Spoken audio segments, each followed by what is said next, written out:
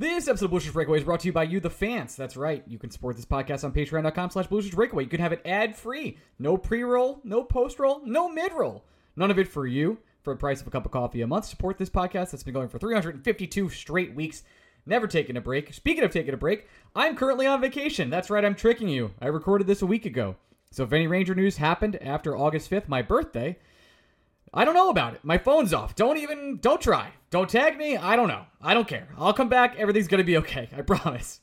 But with that being said, we have a fun show today. How do we do Rangers content in August? We did like a David Quinn retrospective. We talked about the East versus the West this year in the NHL. Honestly, it's a shocking revelation. We have some pretty good BSBOTs this week.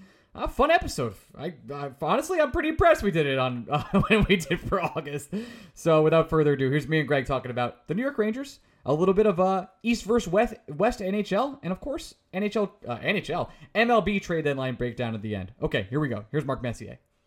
Hi, everybody. It's Mark Messier, and you're listening to Blue Shirts Breakaway, the #1 Rangers podcast.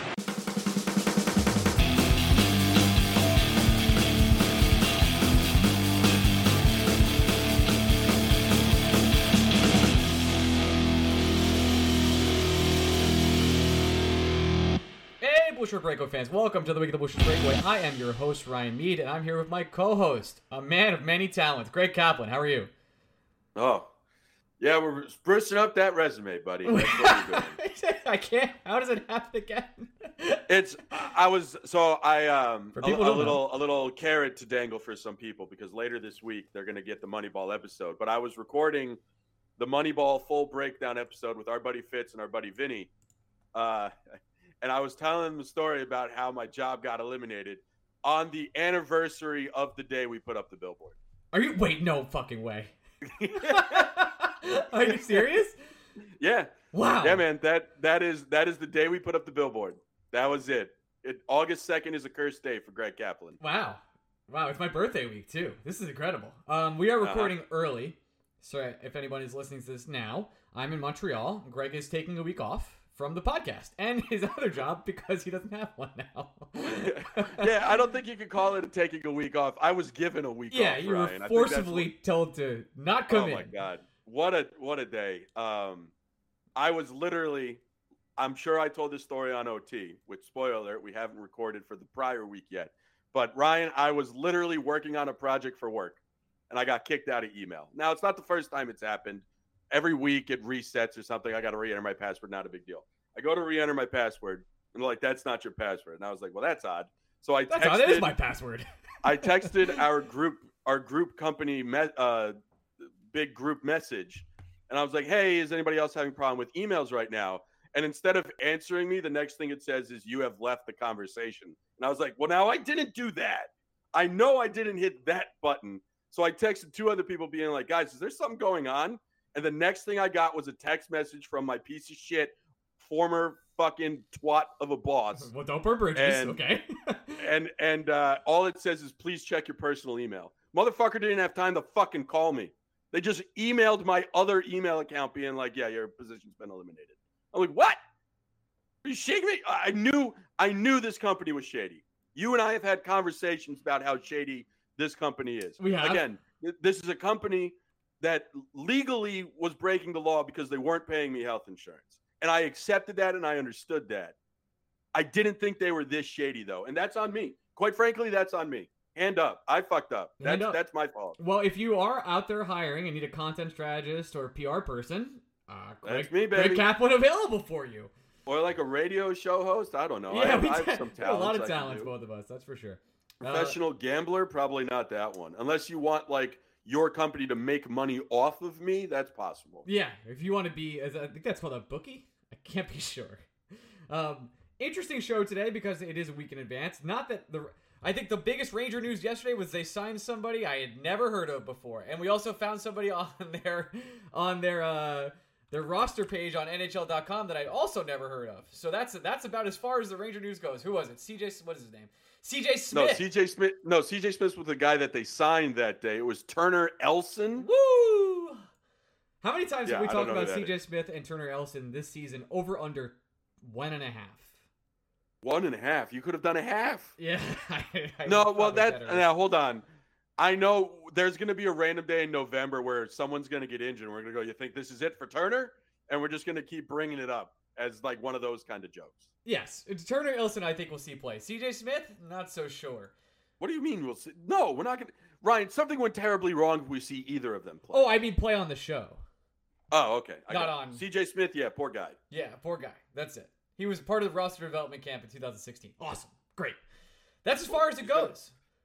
He's going to make a $250,000 in Hartford. That's enough to feed the family. God bless him. That's actually a pretty good salary to play hockey in the AHL. So good for him. Other than that, we have a great show where we talk about baseball, some hypotheticals, and I guess we'll start with last week we didn't talk about it too much on the show, but this week seems like a good time to kind of bring it up. David Quinn has a job again in San Jose, and you and I were up close and personal with the David Quinn experience. Actually, it was... You could say some of our finest podcasts came out of the David Quinn experience. I agree with you. And it was obnoxious because we became known as, I think at the time, David Quinn defenders. And I think that's because the hate went too far. I still don't think the hate on David Quinn was as appropriate as it was. All coaches have their own flaws. But he's still not a great coach. I think you and I can agree with that. It's not that we weren't saying he wasn't a good coach. We were just saying that every single decision he made was the end of the world for some people, and that just wasn't the case. There was a lot of bad. There was a lot of good, but he starts off on the wrong foot in San Jose by saying, "Hey, San Jose Sharks fans, it's me, David Quinn, coach of the San Jose Sharks." Great job. A lot of our David Quinn conversations, the point we would make often, and we would try to stress, is that David Quinn essentially is the Kirk Cousins of the NHL coaching world, right? We said he was painfully league average. You could do worse, you could do better. If you had David Quinn, you were at the floor, right? That is essentially what we were saying. And we used David Quinn as an example against guys like Gerard Gallant, essentially saying that you have problems with David Quinn. I promise you, you're going to have problems with the next guy. And that the problems you're having with Quinn aren't the end-all, be-all that you want them to be. Now, it's important that we stress again, we were extremely critical of a lot of the decisions David Quinn made, specifically using the line blender too much and not giving kids the opportunities we thought not necessarily they deserved, but that they should just straight up be given. Those were probably the big tenets of our David Quinn complaints. But David Quinn, the man manager, we didn't really have anything bad to say. We didn't trust David Quinn's X's and O's, but I don't think you and I ever had like a, I don't think why is he doing Gerard this? Gallant's X's and O's. Right, because the difference between, so the big difference in the X's and O's is Gallant has a system he wants his players to play, whereas Quinn was pretty okay with allowing his good players to just be good players and let them go out there and do things. Like that's like he let Artemi Panarin be himself. Like if you want to talk about a plus of David Quinn, Gerard Gallant clearly in some ways tries to change Panarin's games to fit his style, which is like that's part of the coaching. David Quinn said, "Screw the kids' development. I don't care about that. But what I do care about is my star players, Mika Zibanejad and Artemi Panarin, to just do whatever they do best." And I know Gallant simplified the system down. We talked about that forever at the beginning of the season. Vince has mentioned it on the show. But with Quinn, it was more like it wasn't really a system. It was like, Artemi Panarin, you are a star, and I need you to take over this game and keep me in my job. Didn't happen, but for a lot of reasons. But I will say, I do think one of the problems with David Quinn, and again, there were a handful, is that he allowed his veteran players to just be themselves, but the kids had to play a certain way. And I think that was a frustration not just we felt, but all of the fans felt, where like Capo Caco had to do certain things to move up the lineup depth chart, whereas Artemi, it's one of those things where when you say it, of course, it makes perfect sense. Like, how do you coach Artemi Panarin? That guy's a star athlete. He should be able to do whatever he wants to do. How do you coach Mika Zibanejad? That guy's a star player. He should be able to do whatever he wants to do.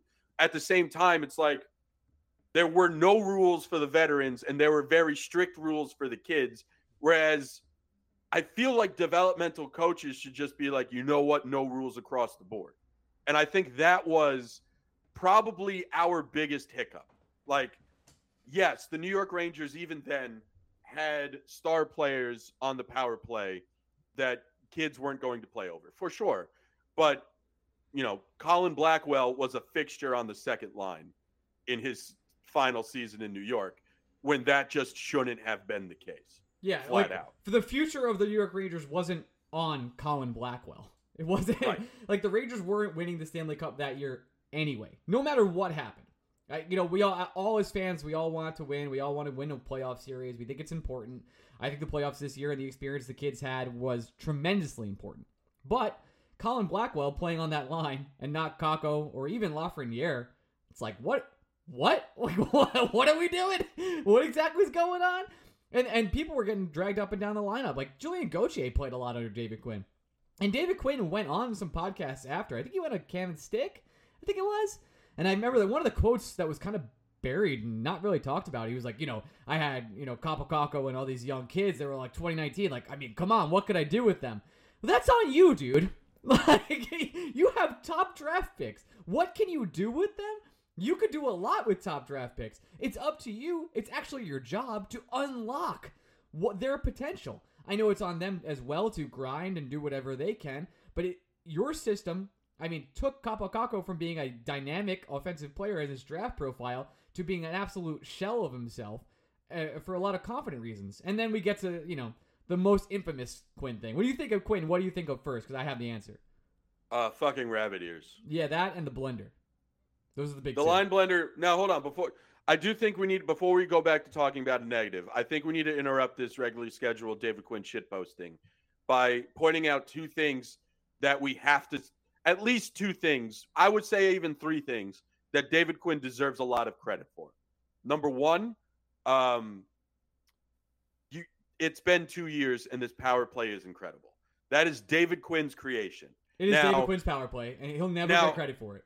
Right. Now, again, it doesn't take a rocket scientist to say putting Artemi Panarin, Mika Zibanejad, Chris Kreider, Adam Fox, and anybody else on a top power play unit that you've created a great power play unit. At the same time, we went through coaches who, for reasons, wouldn't just put their best players on the top power play unit, and they tried to make equal and balanced power plays. And guess what? For the New York Rangers, for a very long time, it just didn't work. David Quinn was like, I have these stars. I'm going to accentuate these stars in a position where they have a higher chance of scoring goals. And I bet you it works. And you know what? It does. Is it frustrating for us that Ryan Strome was member number 5 of that original band? Yes. Is it going to be frustrating for us when Vincent Trocheck is member number 5 of that band? Also, I'm already upset about it. But at the same time, credit where credit is due. That is David Quinn's creation. A second coach realizes it's so good that there's no point in tinkering with it, and we know how good the Rangers' power play is. That's him. Point number 2, and it's hard to talk about it because he's not here anymore, but it's a very important point. No player flourished more under David Quinn than Pavel Buchnevich. That man's game went to a completely different level, and part of it is simply because he was out from under the suffocating pillow that was Alain Vigneault. At the same time, I think a lot of the reasons why we were frustrated with how Quinn handled Kakko twice and Lafreniere once is because we saw how Pavel Buchnevich's game exploded under David Quinn, and we thought similar things could be possible for other children. It was Quinn who put him on the top line and glued him to Kreider and Zibanejad. It was Quinn who put him on the penalty kill, and Buchnevich's game took another huge step forward. David Quinn made or allowed Pavel Buchnevich to be such a force and true top-line player that we were all pissed off when he was traded for a second-round pick in Sammy Blake. Buchnevich got to that level under David Quinn. We have to give credit for Quinn unlocking those things in his game. It doesn't matter if we can sit here and say it was always there with Buchnevich. Quinn allowed it to grow, and you have to give credit to the coach when you give a player runway to expand their game. And that's exactly what Quinn did. And you can make a very similar argument, by the way, for Adam Fox. That was going to be my third point, Ryan. Yep. As much as we slam him for seemingly stunting the growth of some of the children, he let Adam Fox thrive, and he kept finding new situations to put Adam Fox in to tinker with his game. Remember, power play 1 wasn't always Adam Fox. It was Tony D'Angelo. It was Tony D'Angelo. Yes, and right away it was like, actually, no, we're going to demote Tony. Like, after Fox showed a little bit, and like, I think the first time he ran a power play, it was like, okay, no, we have something special. But opening night, Fox was a little sheltered of the 2019 season. And by the 4th week of the season, Adam Fox was essentially already number 1 defenseman. And Quinn was just like this. He allowed the runway for Adam Fox to fucking become a Norris Trophy winning defenseman. He didn't hold him back. He just let him go. Again, the duality of David Quinn is we say these things where we have to give him credit, and it makes the things he didn't do all the more frustrating. Again, he did it with Buchnevich and Fox, so it drives you mad that he didn't do it with Kakko and Lafreniere. It really does, and I completely understand this, and I'm not saying that we all need to be thankful for David Quinn in hindsight. Again, I am always for trying to upgrade over the painfully average coach, and I do think Gerard Gallant is a slight upgrade, but at the time of the firing and hiring of Gallant, I think people were of the mindset it was like an 80% increase when it was probably only 20. Agreed. I think Quinn does get some. This is why we became infamous Quinn defenders, because not nobody, but I would say very few people were saying these things about David Quinn. Extremely. It was very easy to dunk on Quinn. And don't get me wrong. Very dunkable. Right, we dunked on him. We dunked on him plenty. Oh, he deserved it. And you brought up the line blender. I think the thing that it's the first thing we think about now, mostly because of Gerard Gallant currently. Gallant doesn't line blend at all. Rigid. He's just, here's what they are. He's so rigid. And the only time he'll move a line up or down or a player up and down, it's purely based on punishment. It's never because he wants to elevate a player who's playing really well. It's just because a player is not playing well at all, which is frustrating. At the same time, equally frustrating is not being able to stick with a line after 10 minutes. The running joke we would have in the podcast, Ryan, is they would post the lines before the game, and you and I would both say, it's like, these lines don't matter. They don't. Wake me up when it's the second period. It was like 7 minutes in. I remember there was one game where Kakko was on like the first line. I was like, he'll be on the third, like 11 minutes in. And he was. It was just like, okay, cool. That's it didn't fucking matter. Whatever with David Quinn. The lines were made up and the points didn't matter at all. And that just was the David Quinn experience. The only line that would stay intact would be Kreider, Zibanejad, Buchnevich. And then you were pretty sure Panarin and Strome would stay together. But it was a revolving door who was going to be in the Colin Blackwell spot. It was a revolving door about whether the kids would be on the third line or the fourth line. And it was a revolving door. Everything was a revolving door. And another thing that David Quinn, how many times, Ryan, how many fucking times would we turn on a Ranger game within the first 5 minutes, the Rangers seemingly unprepared would give up an early goal?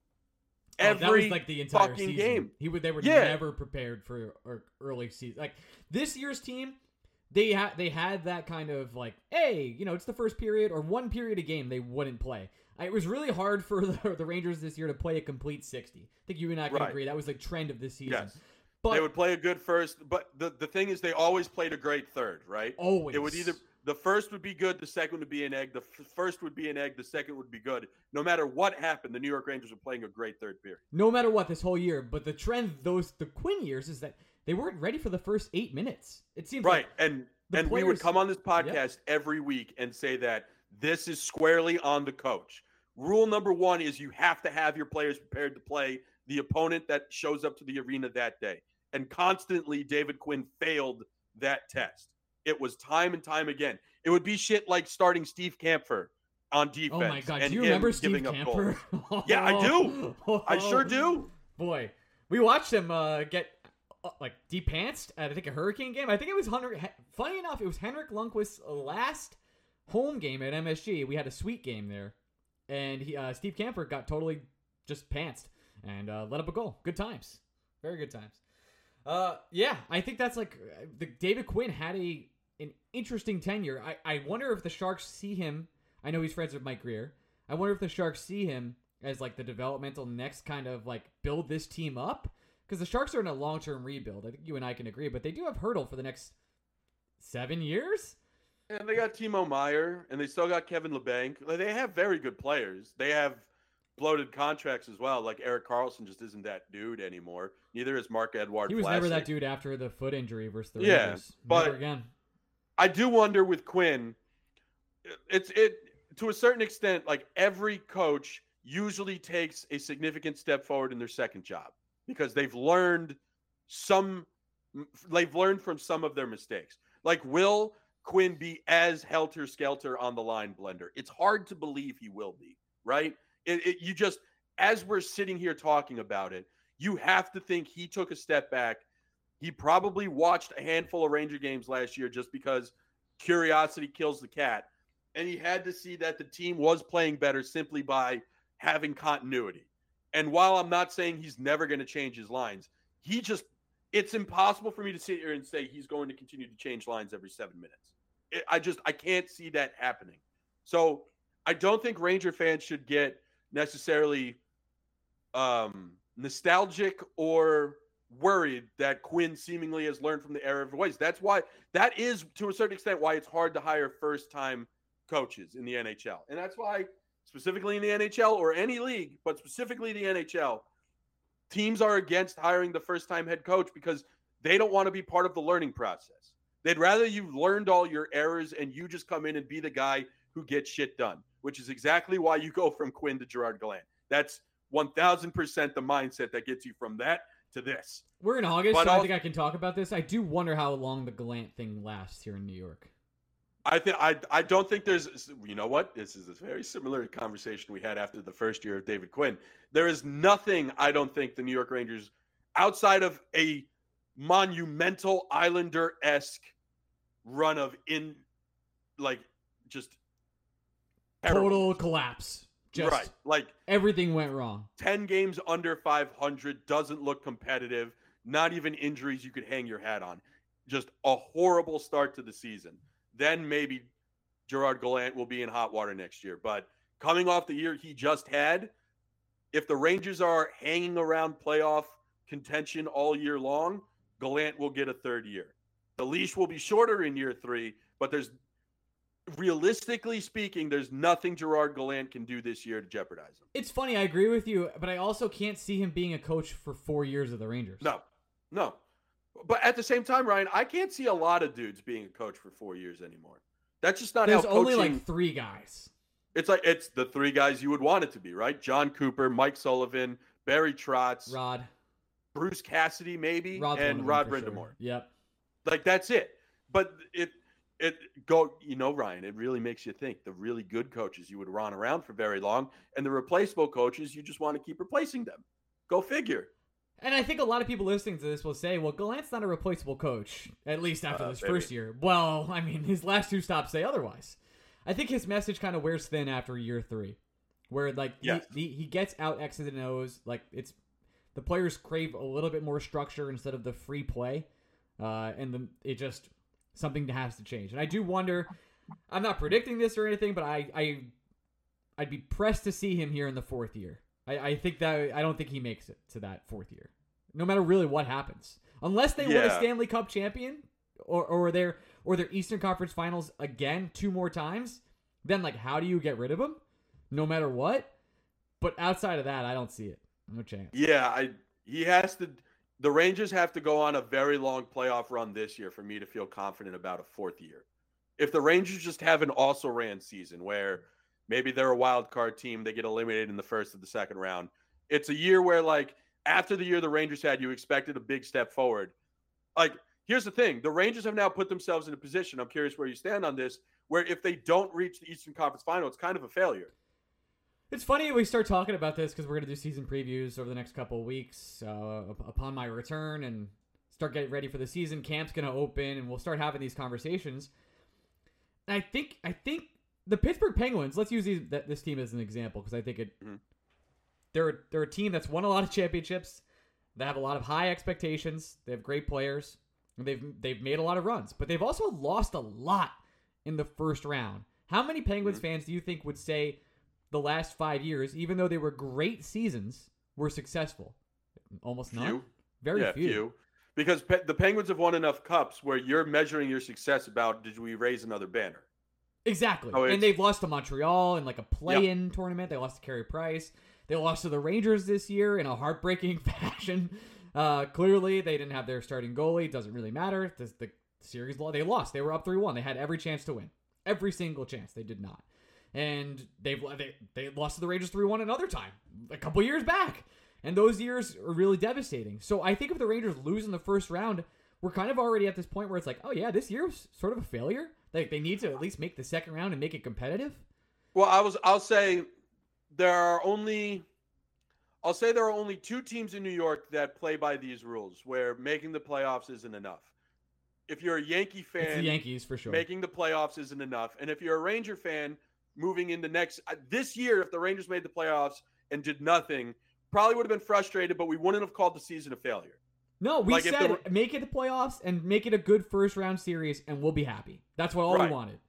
But now that the Rangers are back to being the Rangers in a lot of people's estimations, like making the playoffs isn't enough. We expect you in the playoffs. Just because you're there, that's only one check mark. The homework assignment is not complete. All you've done is answer the first question. You got 4 more you need to answer. The Rangers and the Yankees are the only 2 teams in New York that play by these rules.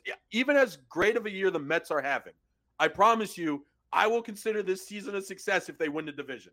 Like if they win the division, get the first round bye, and then immediately lose, I'd be like, well, we won the division.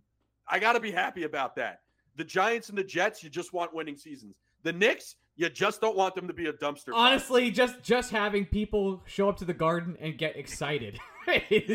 So the amazing. Knicks and the Yankees, not the Knicks. The Yankees and the Rangers are truly the only 2 teams in New York that play by different rules. And we're not counting the Nets. That's not the Nets don't play in New York. They do. All right? Yeah, I know they play in Brooklyn. It doesn't make sense though. Just the same thing. The Islanders don't play in New York. They play on Long Island. Like we're not talking about the Sabres and the Bills here either, Chief.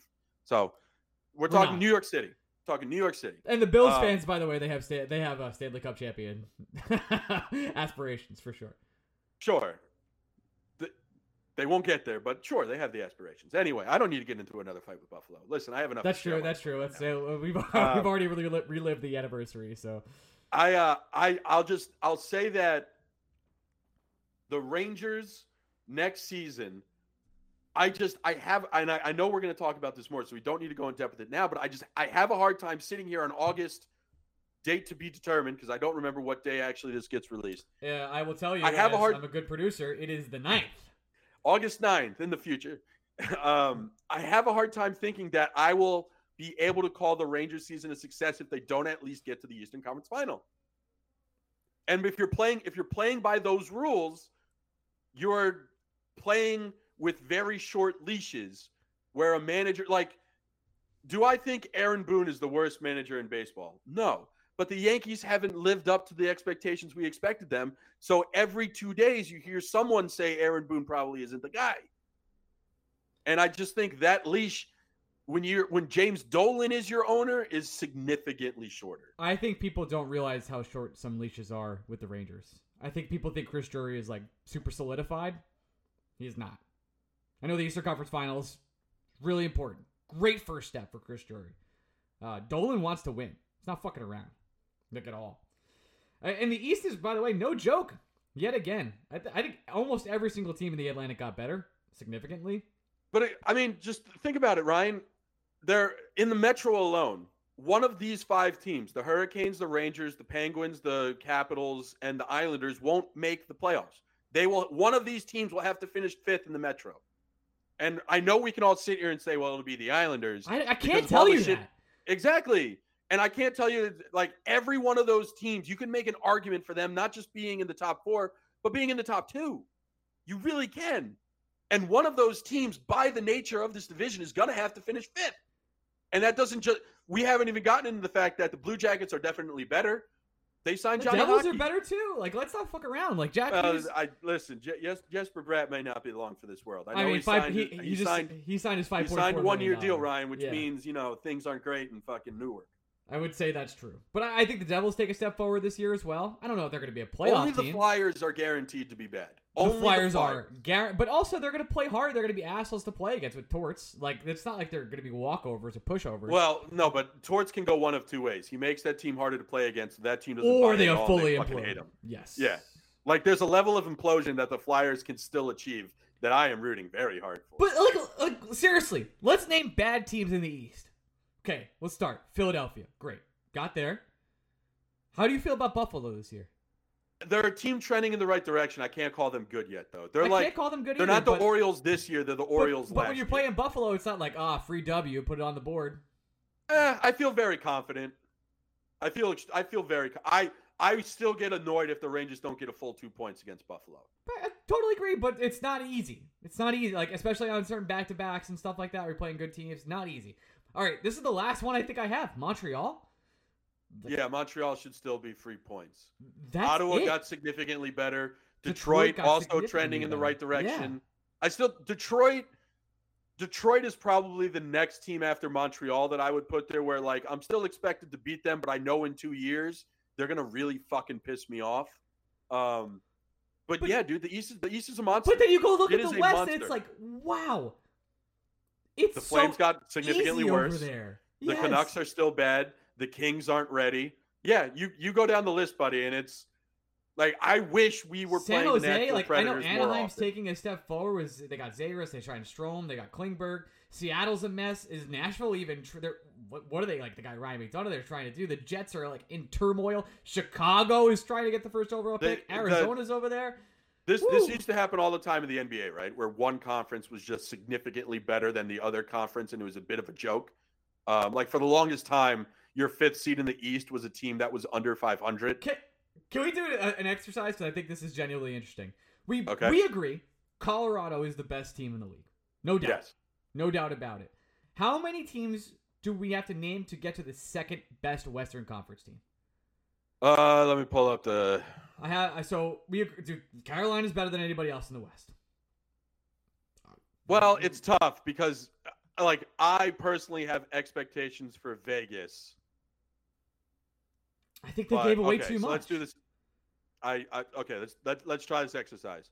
The Panthers, we still think are better, right? With everything that they have. I would say they're better. They have Matthew Tkachuk. The Lightning, we'd still say are better. Yep. The Leafs, we'd still say should be better. The Leafs should be better than I think. Yep. Who's the second best team in the West? That's another question we have to even answer. Is it the Oilers? Is it Vegas? I think it's. This is what I'm saying, dude.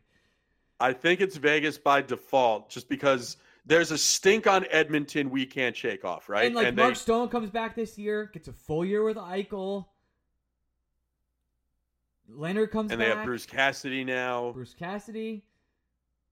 Their defense but is a little suspect. So the argument is less that, like, I think confidently it's Vegas, and it's that I can't sit here and say it's Calgary, Edmonton, Minnesota, or St. Louis. Yes. I can't say. Which means all right, so let's say Vegas. We agree Toronto and Florida and Tampa Bay are better than Vegas. Florida, Toronto, Tampa Bay, Carolina, all better than Vegas. Yes. I think where you get then is I'm not confident Boston is, all things considered, especially with their injuries. And I'm not confident the Rangers are. I think you make a case right here. This is where the Rangers are pretty close to Vegas. I think they're pretty close. I think they are on the same level. Agreed. And they way better goaltending, not even close. So yes, and I would say better depth too. I agree. So that means the Rangers would be the second best team in the Western Conference. That's my fucking point. Not only that, the Rangers would be the second best conference in the West and probably the best team in the Pacific. Not close. And instead, I'm saying that there's a chance the Rangers realistically, just because of the nature of the Metropolitan, could be worried about making the playoffs. They're probably like the sixth best team in the East. Fifth or sixth best team. They're no higher than you can't realistically say they're higher than fifth. Which and is again, I know we all dunk on Toronto. Right. I know we all dunk on Toronto. Well, they deserve it. Yes, but they are a great regular season team. Amazing. Would I want to play like if the Rangers were 6 and Toronto was 3, would I live for that matchup? Absolutely. But at the same time, I don't see a scenario in which the Rangers would be the 3 seed and Toronto would be the 6 seed. I don't see it either. So that's the I just want to make it clear to people listening at home. That's the point Ryan and I are making. Not necessarily that the Rangers can't beat any of these teams in a best-of-7 series. It's that in the regular season, I can't put the Rangers ahead of Toronto. It's not only, the other point we're making is the Rangers play all these teams way more than they play in the Western Conference. It is more. Huge schedule. The Colorado Avalanche had 119 points this year. I legitimately think they could break that next year. Could they go? Could they break 126? They might be able to. They went 56, 19, and 7. Well, here's the argument for why they could is Arizona hasn't gotten better. Chicago has gotten worse. I'd say Nashville hasn't gotten better. I'd say Dallas hasn't gotten better. I'd say St. Louis has.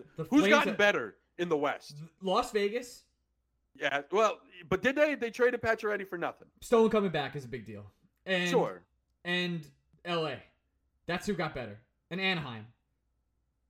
That's it. Like Edmonton might have gotten better if Jack Campbell is that dude, but I don't have confidence. Is Jack Campbell that dude? The Leafs were like, no, he's not. Like nobody in the West slam dunk better. Nobody. They might not do it because Georgiev's going to let in some breakaways. And they're losing Kadri, we assume. We assume. Well, of course, he's an Islander. You know, he's an Islander. I don't fucking know. But yeah, to your point. Right. God, I hate the NHL. This league sucks. It does suck. Like the Flames had 111 points last year. Do I think they get the 90 this year? I don't know if they do. I don't think so. Not as currently constructed. I guess they get Weegar and Hubie. See what they can do. I mean, you lost Kachuk and Johnny Gaudreau. That's rough. That is not good. Even if you want to make the argument that Huberdeau he's equal? At least on the level of Johnny Hockey, you still haven't replaced Kachuk. Yeah, and that's rough, man. That's not good. It's not good, but. All right, want to do a 5-star question we're going to spend some time on? Yeah, let's do it. Do we want to take a break first? Yeah, transition. There's no gas. We don't need to. It's one file. Hey, listen, Chief. I didn't know if you wanted to add an ad. No, we're not adding this. We have one at the beginning. Oh, surprise! By the way, we're on it. Welcome to the Red Circle era of Blue Shirts. I already made an announcement last week before the show. Hey, if you don't want ads, you can go to patreon.com/Blue Shirts Breakaway. No ads. Where, by the way, you can listen currently to our Premier League preview with the one and only. Do you know Ray is now a BBC correspondent? Are you serious? Yeah, dead serious. He gets paid by the BBC. What? For Southampton? Specifically, yeah. Like the town or the team? The team. What? Yeah. That's sick. Yeah, Ray's big time in us, man. Wow, that's cool. He's as lovely as always, by the way. Family's good. Kids are on break from school. That's good. And it was really fun. 50-ish minute conversation about the Premier League coming up where we don't talk about Liverpool at all. That's awesome. For those that don't know, Ray, we literally met Ray. He listened to the show, and we went to Europe, and we actually went to dinner with him and his family and a Southampton game, which is fucking crazy that we did that. It's awesome. I will, and the thing is, my first soccer game in England is going to be my best soccer game in England. It's not even close. No, the game was unbelievable. Not only did Southampton win unexpectedly against Arsenal 3-2, my favorite player of all time scored the game-winning goal. Like, that's it. Sweet header. Yeah, it was. And that's it. It's over. It was maybe one of the most exciting football games to ever be at for just like stupid Americans like us. Yeah, because Southampton scored first, and then Arsenal immediately scored, and all of us looked at each other like, listen, Southampton scored. That's all we really wanted. We're in heaven. And then Southampton scored again and again. Dude, when they won, it was the first time they had won at home in 18 months. Did you know that? It was the first, and we were there. The first time they had won in 18 months. Just phenomenal day. Phenomenal day. But yeah, Ray's good. That's up on Patreon, the Premier League preview. And also dropping later this week, Fitz, our buddy Vinny, myself, we finally hashed it out over Moneyball. Amazing. All right, that was an ad. So that's good. Let's get to this 5-star question I've kind of been saving for a couple weeks here. It's one of those memes, like the pill memes, but I think it's really interesting. It's from Sorry My Dude. It's 5 options. You could get to choose a pill. Option 1, undo the Buchnevich trade. Option 2, Zuccarello doesn't get injured in the Stanley Cup playoffs in 2015. Option 3, the Rangers never signed those huge extensions to Stahl and Girardi. Option 4, the Girardi for Stamkos deal goes through. Option 5, the Rangers take Tarasenko over McIlrath. Those are the options. I think that it's pretty interesting because I think there's one clear winner. Well, of the options given, I think it's one clear winner, and we're going to agree that it's Zuccarello. It's not even close, dude. However, my problem with I think it was option 5. The McIlrath one? Tarasenko one. Yeah. That's probably number 2. The problem with that is it wasn't Tarasenko. I understand it's easy for us to sit here in hindsight and say Tarasenko was the best player drafted after that Rangers slot. But that wasn't the player the Rangers were missing. The problem with the McIlrath pick is Cam Fowler was right there. And that is exactly the kind of defenseman that New York Ranger team needed and was utilizing. He would have been the natural replacement for Stralman. He would have been an upgrade over Stralman. The New York Rangers would have been better. And you're talking about those teams at the peak of their performance. And the way they were designed. And the way they were playing. Cam Fowler was so clearly the missing piece of those Ranger teams. So to me, if this question was asked, if it was just the 2 options, Zuccarello not getting hurt, because you and I are confident they at least get to the Stanley Cup final. I think I've said this so many times. If Zook doesn't lose the ability to speak and take a puck off the head, they win the Stanley Cup. I really believe it. I truly do. But I also think a lot of things go different in a positive way in the King season and the Lightning season had they simply had Cam Fowler. And I truly, deeply believe that. To me, this is the Cam Fowler one is as clear as day as the great Met what if, which is simply just don't trade Scott Kazmir. Because the Mets in 2006 were one pitcher short in the starting rotation. And that one pitcher was an American League All-Star and one of the best young pitchers in baseball. And all they had to do was not trade him. And all the Rangers had to do was simply, if they wanted a defenseman, if they understood what this team was missing was a defenseman, all they had to do was take the right defenseman. And the problem was, it was always Fowler leading up to the draft, and then big old man Sather got it in his mind that they needed a big and tough to play against. And then it became McIlrath. But Fowler was always the guy. And I think that, to me, if it was Fowler instead of Tarasenko, the only 2 options would be Zook and Fowler. And I'll be honest with you, Ryan, I'd lean Fowler. Because I do think 2014 goes differently and 2015 goes differently. The Rangers are just such a better, well-constructed team with Fowler. If Zook doesn't get hurt, it's easy to live in that one moment, but the team would still have its flaws. With Fowler, the team is as close to perfect as you could possibly imagine. Not gonna get off my Zuccarello perch. I still have that number 1, but I think I agree with you totally that's number 2. Then the other 3 are to me not really that big a deal. A lot of these 3, like the Girardi for Stamkos thing, like does that changes everything. Yeah, it's hard. It's hard to do that game. That would be like me saying if the Mets got Ken Griffey Jr. Yeah, if the Mets got Ken Griffey Jr., would they be different? Oh yeah, yeah, they'd be different. But also, would they have enough pieces to get Mike Hampton? Would they have to make sacrifices somewhere else on the roster?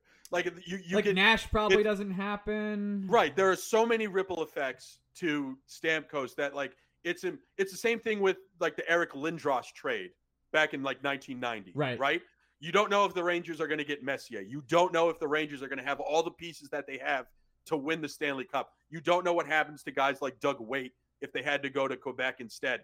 The ripples are so big that I can't sit here and say everything would have been hunky-dory. It's very possible they wouldn't have. I'll be honest. My problem with Stahl and Girardi extensions, they were earned. We all remember what those contracts looked like at the end. And our thoughts of Mark Stahl and Dan Girardi are tainted. Feel mostly negative because it was so bad at the end. We forget how fucking good they were. No, they were very earned. Were they a little bit overpaid at the time? Yes. Probably. Yes. But at the same time, it was, you know what it's like? It's like the same problems people are having with Trouba right now. Trouba's a good player right now. You might think he's overplayed, but he's a good player. Those guys were in a similar boat. But they were integral to Rangers' success in those years. I know a lot of it is Hank, and Hank washes away a lot of sins. But Stahl and Girardi deserved their flowers. They did. I get that it ended poorly. I get we were making jokes at the end. I understand all that. But in the moment, I don't think I had a problem with either. And then what was the last one? And this is truly last is under the Buchnevich trade. Yeah, I just don't. It is what it is. It is what it is. And could the Rangers got a first-round pick instead? Yes. Yes. Would you rather have Buchnevich's 5.5 over 4 years right now, or would you rather have Trocheck over 7? That's an actual conversation. So, that's tough because I think, again, the reason it's tough is the conversation we wish we wouldn't be having, where the reason it's tough is will Lafreniere and Kakko be giving the opportunity? Like with Buchnevich here, only one of them would be really given the opportunity, right? Yes. And like Phil Hedl would have to be given the opportunity. A man we didn't even have. Oh, I shouldn't spoil that yet. That hasn't come out yet. Hasn't come out, but that BSBO. BSB Good Hangs 2 is an all-time episode. We figured out the Phil Hedl conundrum in Good Hangs. That's all. That's all we've really figured out, and that's all we're going to say. But like, the reason the Buchnevich trade makes a little sense, just in terms of him no longer being here, is it does create clear openings for both Lafreniere and Kakko to play in the top 6, which anybody listening to this would be like, I agree. Our fear is that a coach is currently installed that might not give them that opportunity. But that's independent of Pavel Buchnevich. That is its own separate issue. The Buchnevich roster spot can be filled with a higher upside player than Pavel Buchnevich. Completely possible. And Vincent Trocheck does so many things that we feel this team needs to do in order to replicate and surpass the success that they had last season. I think the Trocheck fit is better in the immediate term. I'm not thinking 6 years from now or 3 years from now. I'm thinking this upcoming season. The Trocheck fit is better because it checks a box that Buchnevich couldn't, whereas Lafreniere and Kakko can check a Buchnevich box. They have the ability and the talent to do it. In a nutshell, I totally agree with you. In a nutshell, these next 2 years, Trocheck I'd rather have on the team than Buchnevich to play the style of Ranger hockey that they were trying to accomplish. But if you're like, what's the better contract?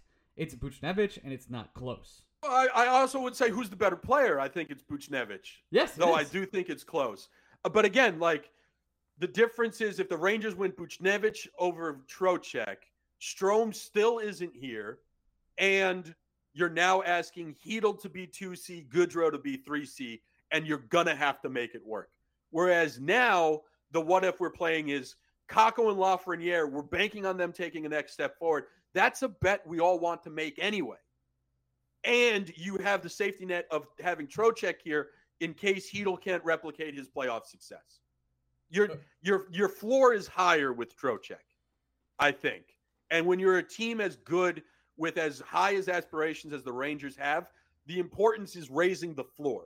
The ceiling is already through the roof, but you needed the floor higher. And I think Trocheck raises the floor more than Buchnevich. Hard to agree. All right, that's the only 5-star question for this week, but I think I rank him Zuccarello. I mean, not drafting McIlrath is number 2. I think I have the Stamkos Girardi thing just last. It's like, I have no idea. I probably have Buchnevich last, but I would say that the Stamkos trade is second to last, and they're essentially they're on the same tier. Yep. Right? Yeah, I think we broke it down. I don't have any other Ranger topics for the week. Do you want to get into the MLB trade deadline that happened last week? Let's get into the MLB trade deadline that happened. If you don't care about baseball, we'll see you next week. Follow me on Twitter, @RyanMead. You can follow Greg at Blue Shirt. You've listened to us for this many years. You care about baseball to a certain extent. Just you care what we think about baseball. That's right. The Soto trade is an abomination. Horrible. If I ever told you that Luke Voigt would get traded for Juan Soto, who is like already a generational player at 23 years old, you would have been excuse me?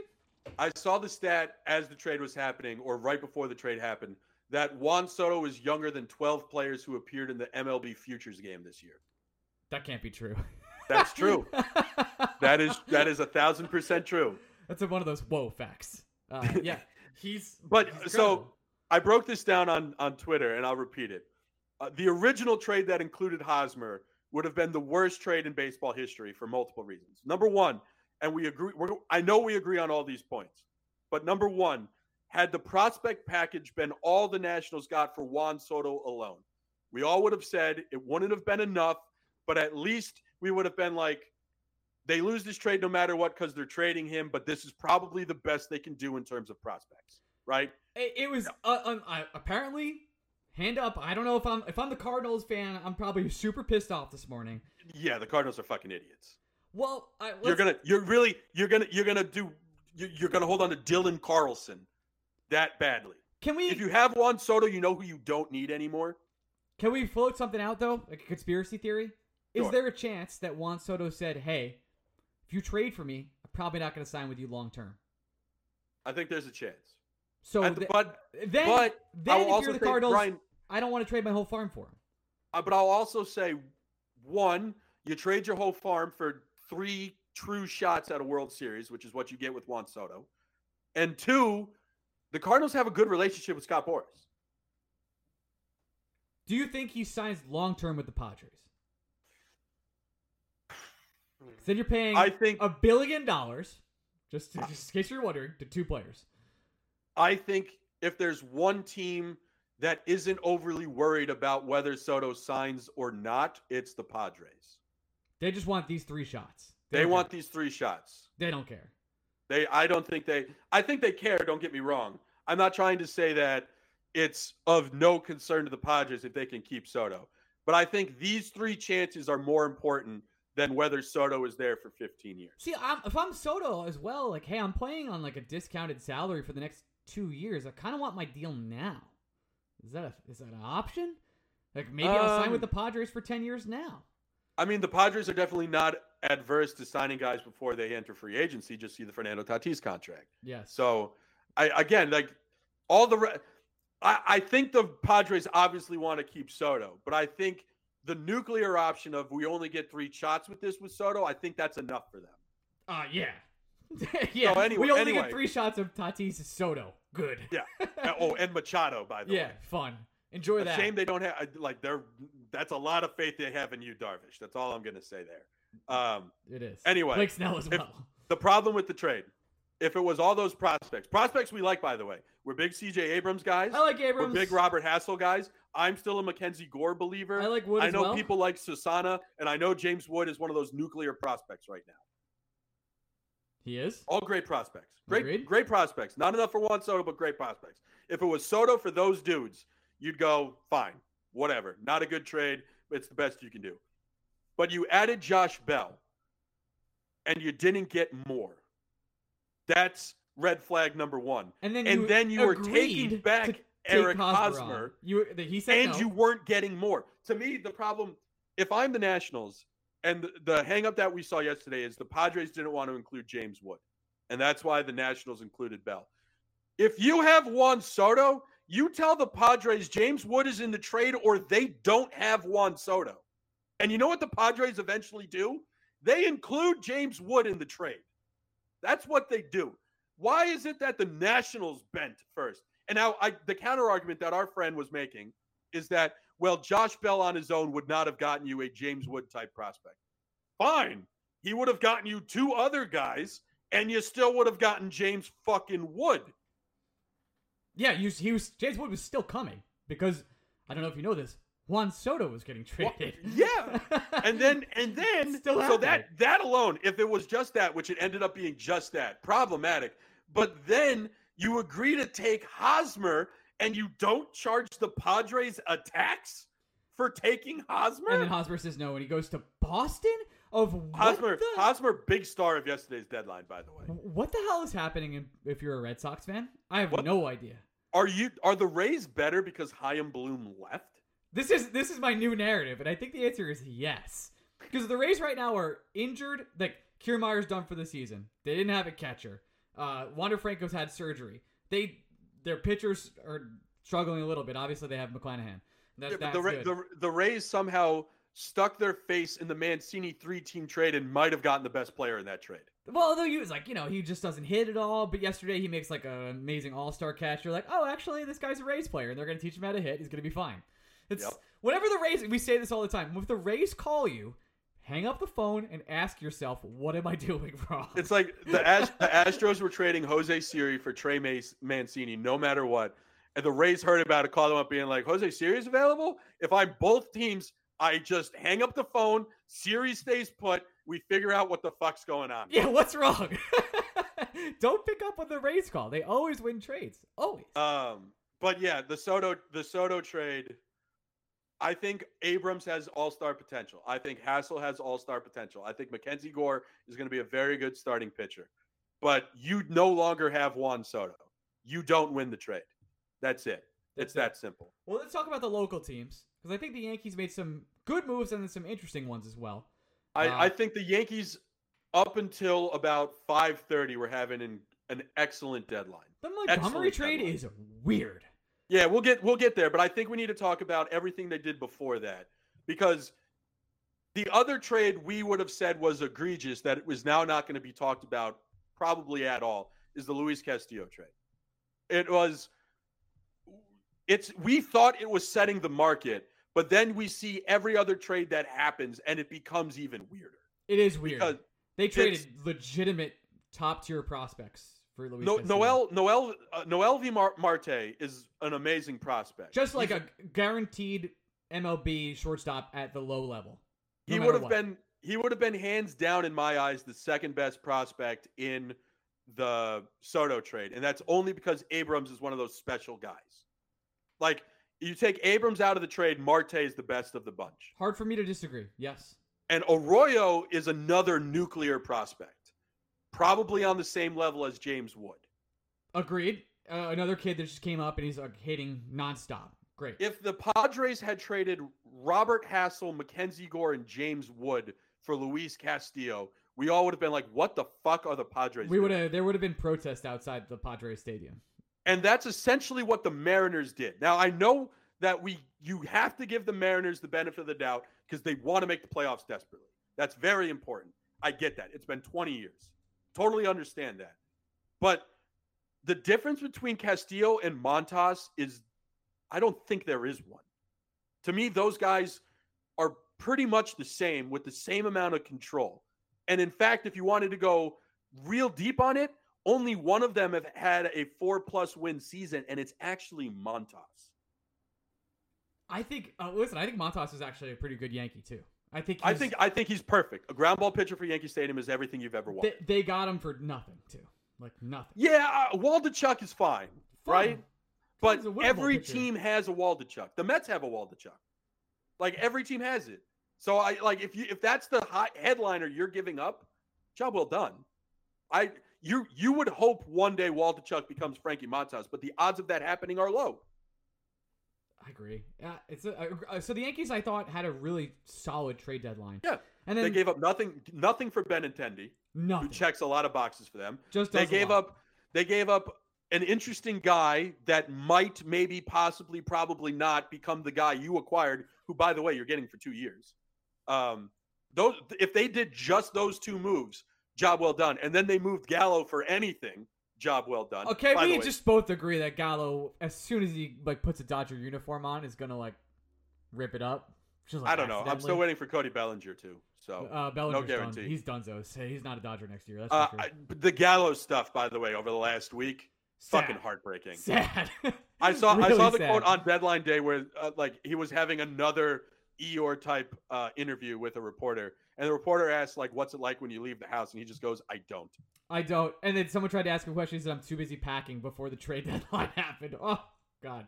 The Gallo stuff. I understand Yankee fans are happy that he's gone, but Jesus Christ, that's fucking heartbreaking. Let's get to Montgomery, then the Mets, and I got to get out of here. So the Montgomery for Harrison Bader trade does not make any sense to me, at all. Yeah, I don't get it. Because Bader's in a boot.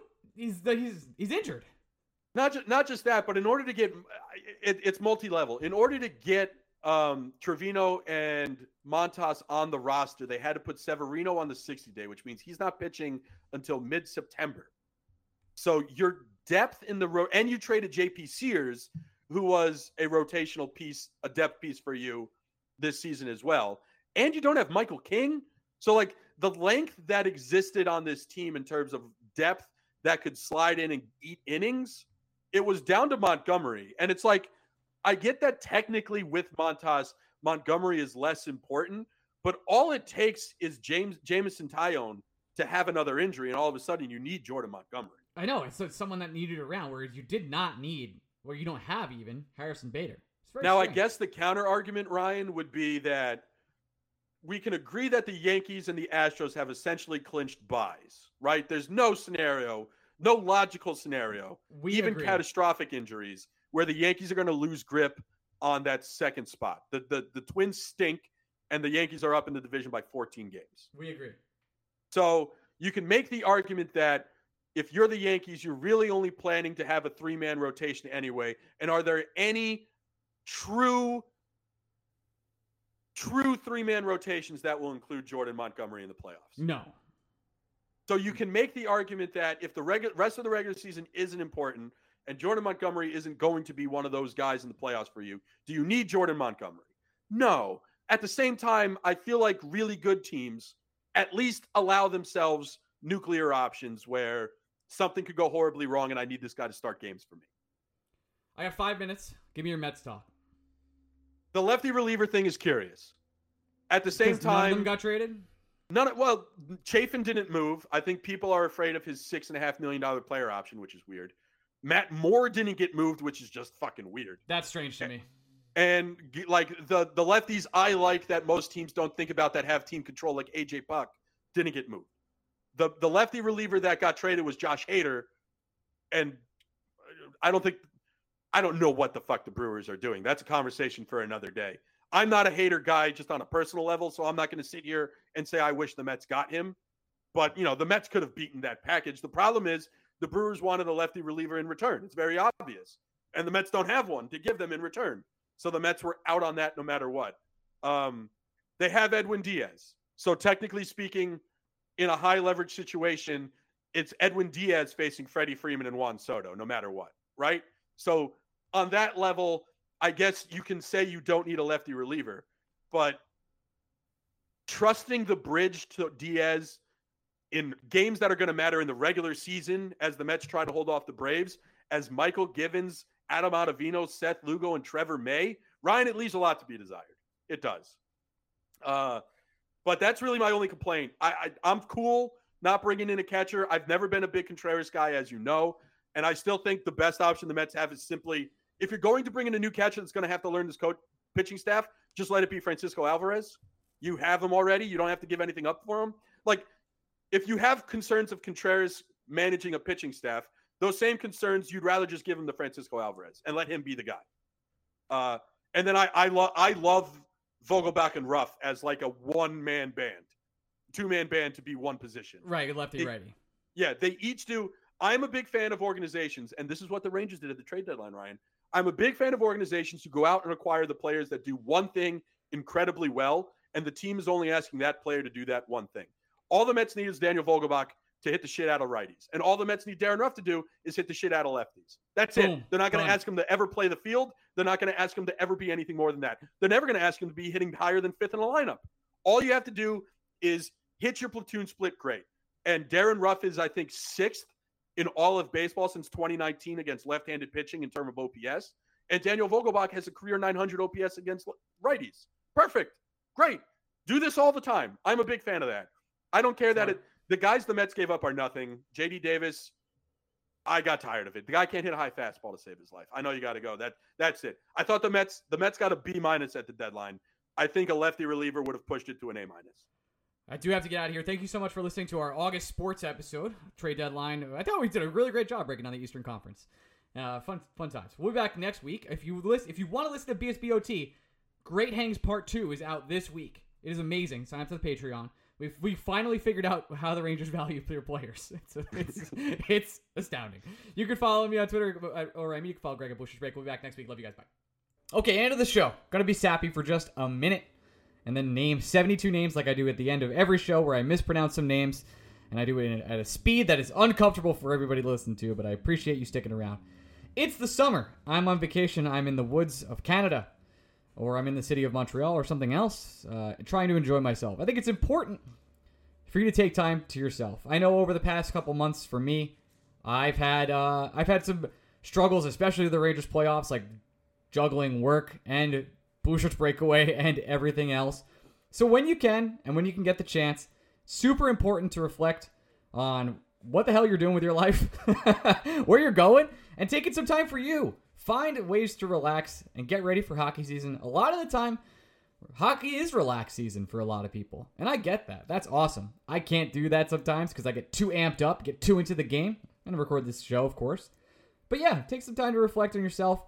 Get those extra days. I feel like the 4th day on vacation, those first 2-ish days, like when you're taking a week-long vacation, you can't really relax. It's just like you're still in the zone. You're still in the throes of modern life. And then all of a sudden you come back and it's you're like, oh man, vacation. I got a couple more days of this. You could finally let yourself and your mind relax and take care of yourself, see a mental health counselor, do whatever you got to do. I did it. I went to therapy. It was dope. I recommend everybody try it. I also have a master's in psychology. I guess I should say that. Not that I use it very often. Anywho, that's my vacation spiel. But without further ado, I'm going to name the NHL Insiders Club members, supporters: Adam Cohen, Adam Curtulo, Adam Keach, Alex Carter, Anthony Terragata, Ben Waters, Ben Weber, Bill Rattel, Brandon Lackos, Brett McGinnis, Brian Doyle, Brian Gallagher, Brian Mellon, Broadway Blucher, Bleeder, Chris Finelli, Chris Haru, CJ Stellwagen, Conrad P. Demich, Daniel Dezen, David Narron, David Siegel, Dennis Deitz, Darian, Eric Stagg, Garrett Reynes, Garrett, Give Gardner Cup, Garrett. I thought I was going to hit, I was speedrunning this. I was like, man, I'm going to hit my world record. Sometimes I time how long I can do it. And I would reset right now, but I have this thing where I don't re-record audio. Because I feel like you like it more authentic. Give Gardner a cup, Garrett Gretzky, Merrick McFly, Harrison Haskell, Hip Hop 89, Hollis Sauce, Ian Rodriguez, Ian Usher, Jake B, James Masker, Jamie Filipponi, Jerry Marquez, JD, Jamie Mack, JJ Frankie, JJ, John Hardesty, John Shea, Johnny Thundercock, Jordan, Josh Kestenbaum, Justin Friedman, Chris from Florida, Christoph Berg, Lashik,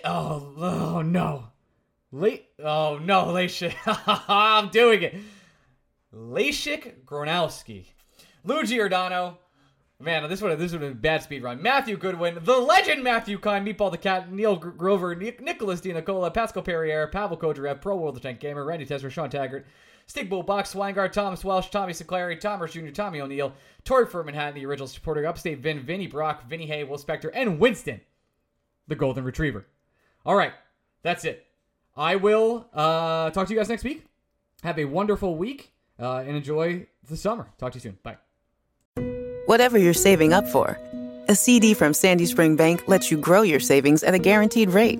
Right now, earn interest at 5.00% APY on an 8-month CD special or 4.25% APY on a 14-month CD special. Learn more at sandyspringbank.com/CD specials. Minimum opening deposit to earn the annual percentage yield is $500 for the 8-month CD special and $2,500 for the 14-month CD special. Member FDIC.